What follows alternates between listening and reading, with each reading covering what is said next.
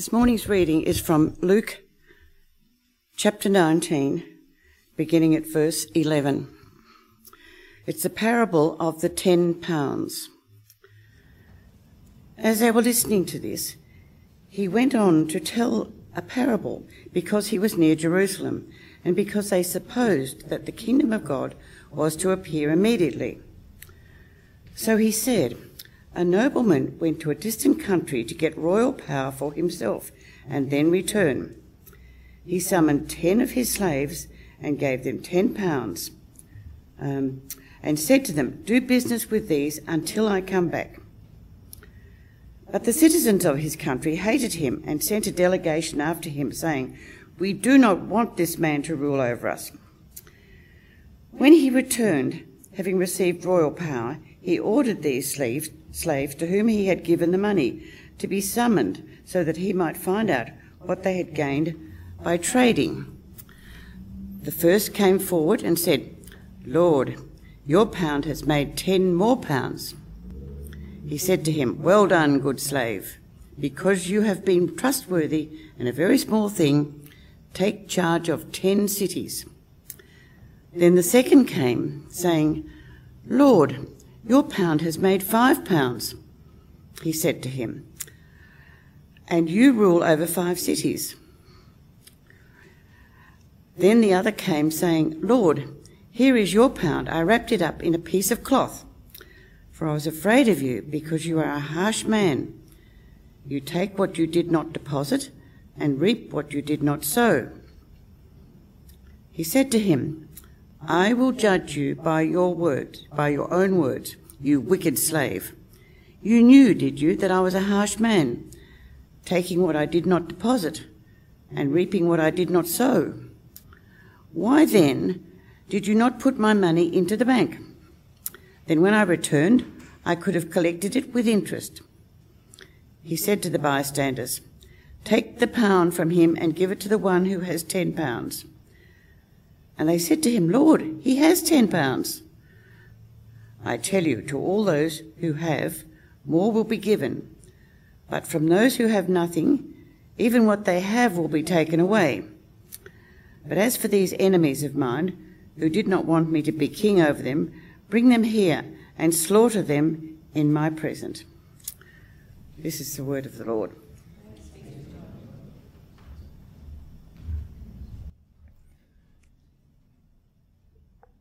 Katie and I have been trying to get ahead of the game in terms of Christmas shopping. And so we've been doing lots of online shoppings at the moment. Lots of packages are arriving and we're not always around to receive those packages. And so I was down at the post office and talking to the post office guy and said, oh, you're going to be getting busy soon. And he said, oh, I'm losing sleep over it. I said, well, you probably just, need more space. The world's changed because half the packages for Christmas are coming through you. And he said, oh, space is not the problem. People are the problem. I'm fearful of the people that I'm going to encounter through this time as they're doing their last minute Christmas shopping and expecting him to solve something he can't solve. And in my head I'm thinking that there's just no excuse for someone getting angry at someone else for something that they've left to the last minute and blaming it on him. And as I'm thinking about that, I'm thinking of Kirsty's sermon last week where she was talking about this friend that she has who every time they buy something, they sow some money into God's kingdom for the things that they're buying. And I was thinking, oh, that would challenge the way that I, as a Christian, give. That every time I bought something, every time a package came in the mail for us or for me, I was making sure an envelope goes out or a bank transfer goes out to support the work of the kingdom of God. That's challenging for me. I've structured a way of giving where I look at the amount I earn, but in terms of transparency for me, I look at the theoretical amount. I know that part of my salary here is living in a house in Bourne, and that to rent a house, it's theoretically a certain amount, and so I bump my salary up by that, and I make sure 10% of what I am earning goes towards supporting the ministry of the church. And then there's other things that we give to as a family. I'm thinking, I think God wants to push me on generosity. So that question, and I'm sorry, you're not going to see any of the slides today, so I'm not going to change them, but it's there, does God want my money? Is a question lots of people think about. Where people think of the church, the church just wants people's money. That's what the church wants. Does God just want my money? In this parable, we see money being talked about. We see pounds being talked about, or minas it talks about, which is really about 3 or 4 months' wages for a person. And we can see it as a conversation about money. But really, this parable is a conversation around the heart of God. The way, if you want to say, the kingdom of God works, the economy of the kingdom. But God's primary priority is really not about money. That's just a natural outflow of obedience as we seek to follow Him. If you've got your Bibles open, because you can't see anything on the screen, we're on page 854. We're looking at Luke chapter 19. And so whenever we open up Scripture, it's useful to read it in the context that it's written. The context it's written for us here is, he gives us some hints in verse 11. So we're on page 854. He gives us some hints that they're near Jerusalem. We know that Jesus is at the business end of his ministry. He's about to go and be crucified on the cross. They're near Jerusalem, and the disciples supposed that the kingdom of God was to appear immediately. That is, any moment now, God's kingdom would appear. Jesus would take a crown on his head, and suddenly the whole world would be changed because their king was on the throne. That's what they were expecting. They still hadn't fully understood the heart of Jesus and what he was setting out to do. So they thought all this is coming really quickly, and so he's speaking into that context. But we see at the start of verse 11, as they were listening to this, so we need to step back and then look at what's before, and it's about Jesus and Zacchaeus. Jesus meets a guy called Zacchaeus who was trying to see who Jesus was. He couldn't. He was up in a sycamore tree looking to see Jesus. What does Jesus say? He came to the place and he looked up and he said, Zacchaeus. Things we don't often notice. Did Jesus know Zacchaeus? He'd never met Zacchaeus. What did he have? He had what we called, when we're looking at spiritual gifts, a word of knowledge. This is Zacchaeus. Zacchaeus, hurry and come down, for I must stay at your house today. What's Jesus doing? He's following the instructions of his Father to seek the hospitality of Zacchaeus. What's Zacchaeus' response is, Lord, he's deeply convicted. I've defrauded people. I'm going to give half away my possessions away. I'm going to pay back 4 times as much as I have defrauded someone. What's the response of the disciples? Why are you hanging out with this guy? There's a crowd of people that want to see you, Jesus. Why have you sought the hospitality of Zacchaeus? Zacchaeus is an outcast. He was running the business of the government and taking from people money. Does God want my money? They don't want a Jesus who is going to hang out with a guy who has taken money from them. And so this is the context, and Jesus in the middle of this speaks his heart. He says, today, verse 9, salvation has come to this house, Zacchaeus' house, because he too is a son of Abraham, that is, he is in the family. For the Son of Man came to seek out and to save the lost. So right there we see the priority of God to seek out and save the lost. And so into that context we have this parable of the 10 pounds. What's the reality that Jesus is pointing to? So if you skip down to verse 12, he talks about a nobleman going to a distant country to get royal power for himself and then return. He's speaking in this parable about himself. Where is Jesus about to go? To Jerusalem. When the noble person in this parable goes and arrives in the country, verse 14, the citizens of his country hated him and sent a delegation after him saying, "We don't want you to rule over us." Who's that speaking about? The Jewish people, the Jewish leaders in particular, who rejected Jesus and said, we don't want you. So Jesus is speaking about what is about to happen as he goes to that country. He is going to be rejected. He doesn't here say he's going to be crucified, but then he talks about what happens when he returns. So verse 15, when he returned, having received royal power. Hang on a second, the citizens of the other country rejected him.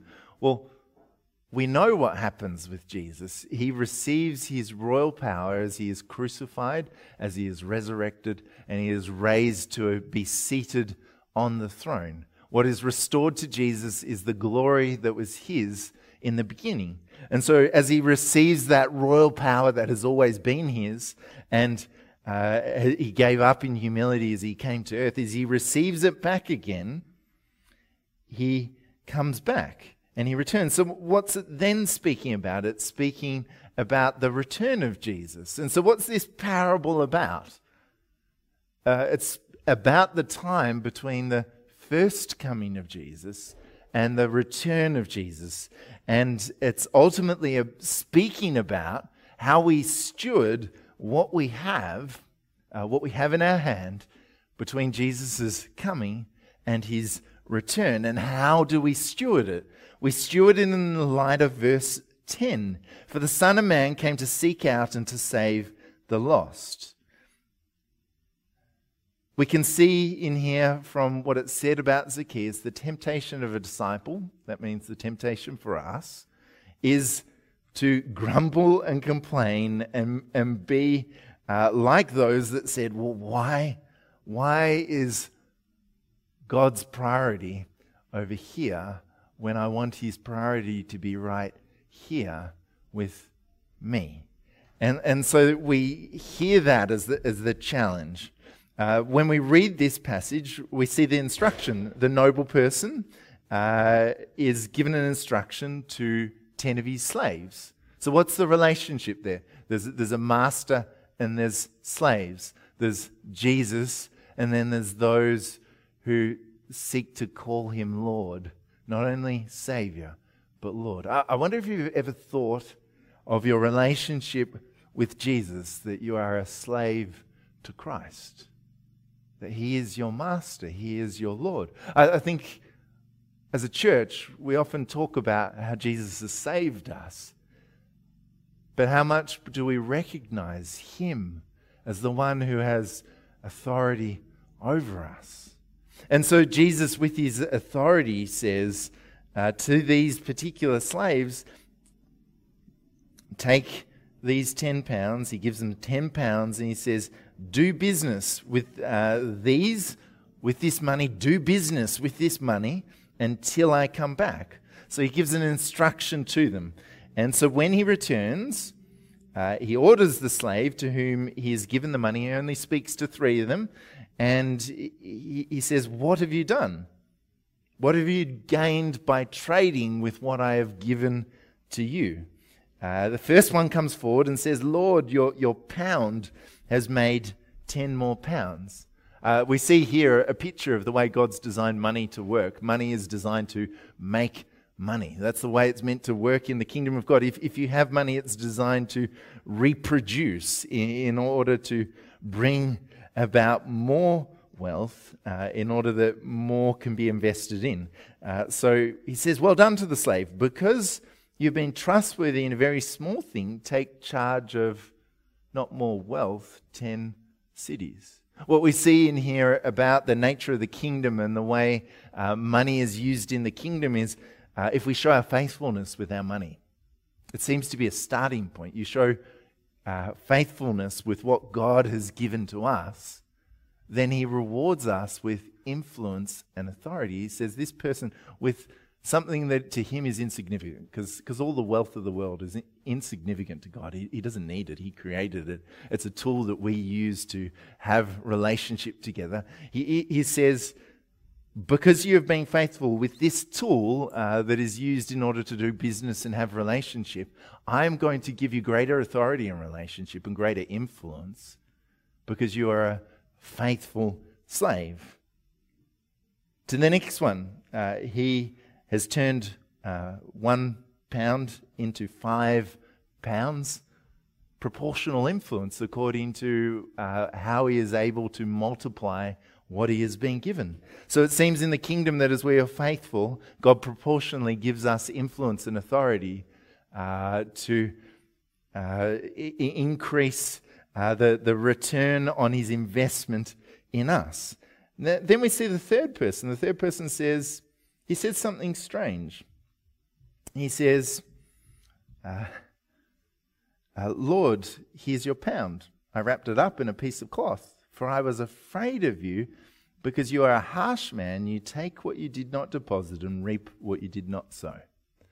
Now, often when we read Scripture, we can read it with a really literal lens and read this and assume that he's telling the truth about the nobleman who we've already identified to be Jesus. But here, when he says, Lord, I know you're a harsh person, taking what's not yours and taking what you did not sow, reaping what you did not sow, is he telling the truth of what we've already seen revealed about this noble person? Not at all. In fact, we never see the noble person asking for the money back that they've earned on the investment that he's put in them. What we see actually is he gives to those who have sown faithfully what they did not earn in order to produce an even greater return. You see that the nature of Jesus already revealed is that he is abundantly generous to those who are faithful. And what does he say? He says, why didn't you just put the money in the bank? Like, just put it in the bank. And at least then it would have ticked up, what is it today? 0.00 of interest. It seems insignificant. At least it would have ticked up some insignificant amount and you would have shown a little bit of faithfulness. But what we see here is that the third personality in this passage has not trusted the nature of the noble person, that this noble person has what is in his interest. He's either making up a lie or believing something that is not true about this noble person, and as a result operating in a certain way. We then need to read it in the context of what they were thinking. They were thinking the kingdom was going to come quickly. So why would that person wrap it up in a handkerchief if the kingdom's going to come quickly? Well, they think the whole world is about to change and that they don't need to do anything and they're just waiting for the noble person, the king, to do his work. But actually, Jesus here is saying what I expected from as a master of a slave or a servant is that you would do what I asked you to do. Who knows if you're in a job and your employer asks something really reasonable of you, if you keep your job if you don't do it. It doesn't work that way. We know that it just doesn't work that way. What do we discover here? We discover at some level that the third person doesn't know the king, does he? He doesn't know the nature of who this king is, and what this noble person does is he takes the pound from him and he gives it to someone who is being faithful because he knows that investment is well sown there. What we then see is a judgment that happens. What we see in this passage is that for the servant who's faithful, they are given influence. For the servant who is not faithful, tell you to all those who have, more will be given, but from those who have nothing, even what they have will be taken away. But as for these enemies of mine who did not want me to be king over them, bring them here and slaughter them in my presence. What's Jesus talking about? He's talking about his return. We know that when Jesus first came, he came to save and seek the lost. He said, I've come not to judge the world, but to save the world, but judgment is coming. So if it's talking about the second return of Jesus, it's saying there is a harsh consequence for those who have rejected, not necessarily those who have not returned investment, but those who have rejected the king. Because what has ultimately the third person done? They've said, you're not my king. I don't trust you. And so I'm not even going to put it in the bank and see that kind of return happen, because I don't trust you. So for the person who does not have Jesus as their king, there is a harsh consequence. So what's the challenge in here for us? So there's reward for the faithful, rejection for those who do not trust Jesus, judgment for those who rebel against Jesus. What's the challenge? For me to be a Christian who produces a return on investment between Jesus' coming and Jesus' return. What does it mean for me to produce a return on investment? Does God want my money? Money and how we use it is just a symbol of our faithfulness. No, actually, God wants to build us up to be people of influence that sow where his heart is at. What's his heart? Verse 10, the Son of Man came to seek out and to save the lost. We know salvation. What's been sown in us? Salvation, the seed of salvation. Where does God want to produce a return in the world that doesn't know the hope of salvation? Where as we are faithful in sowing seeds in the world, does God give us influence in sowing more seeds? So the challenge for us to think about is, how can I be faithful with the investment that God has placed in me, seeing him as my king and me as a faithful servant or slave of Christ? That means I need to think about what I sow in the world. How do I sow? You and I get to sow with our money. Think about it. How do we sow with our money? What do we sow in? Do it wisely in order to produce a good return on investment for God. You and I sow with our words. We can sow well into people's lives with our words and how we treat them. Think of that post office guy at the start. If you want to go down to Bull and LPO and encourage him lots over the next month, he's probably going to need it, because he's going to get lots of the opposite. But also think about the other people God has privileged us to be in relationship with. How can you sow into their lives words that produce a return, not just temporary return? Temporary return's good. And spreading love to people is good. But eternal return, how can you sow words of eternal life? How can in our work we use what God has given us in order to produce a great return for him? How can, even as students who study, we can produce a return for our King? How can in all of life we see this as an opportunity to sow into the lives of others in order that they would know our King, follow our King, and in order that this picture at the end will look like very few distant from the King who we love. Let me pray for us. God, thank you that you call us to this place of faithfulness. Thank you that we're called to this place of faithfulness, Lord, because you are faithful to us. Thank you, Jesus, for the ways in which you continue to love us and sow life into us. Thank you that you trust us. Thank you that you believe for us even more than we believe for ourselves. Help us, Lord, as we look to you as our Saviour King, to know and understand how we can live for you in order to produce a return that is both now and eternal. And we pray this in the name of Jesus. Amen.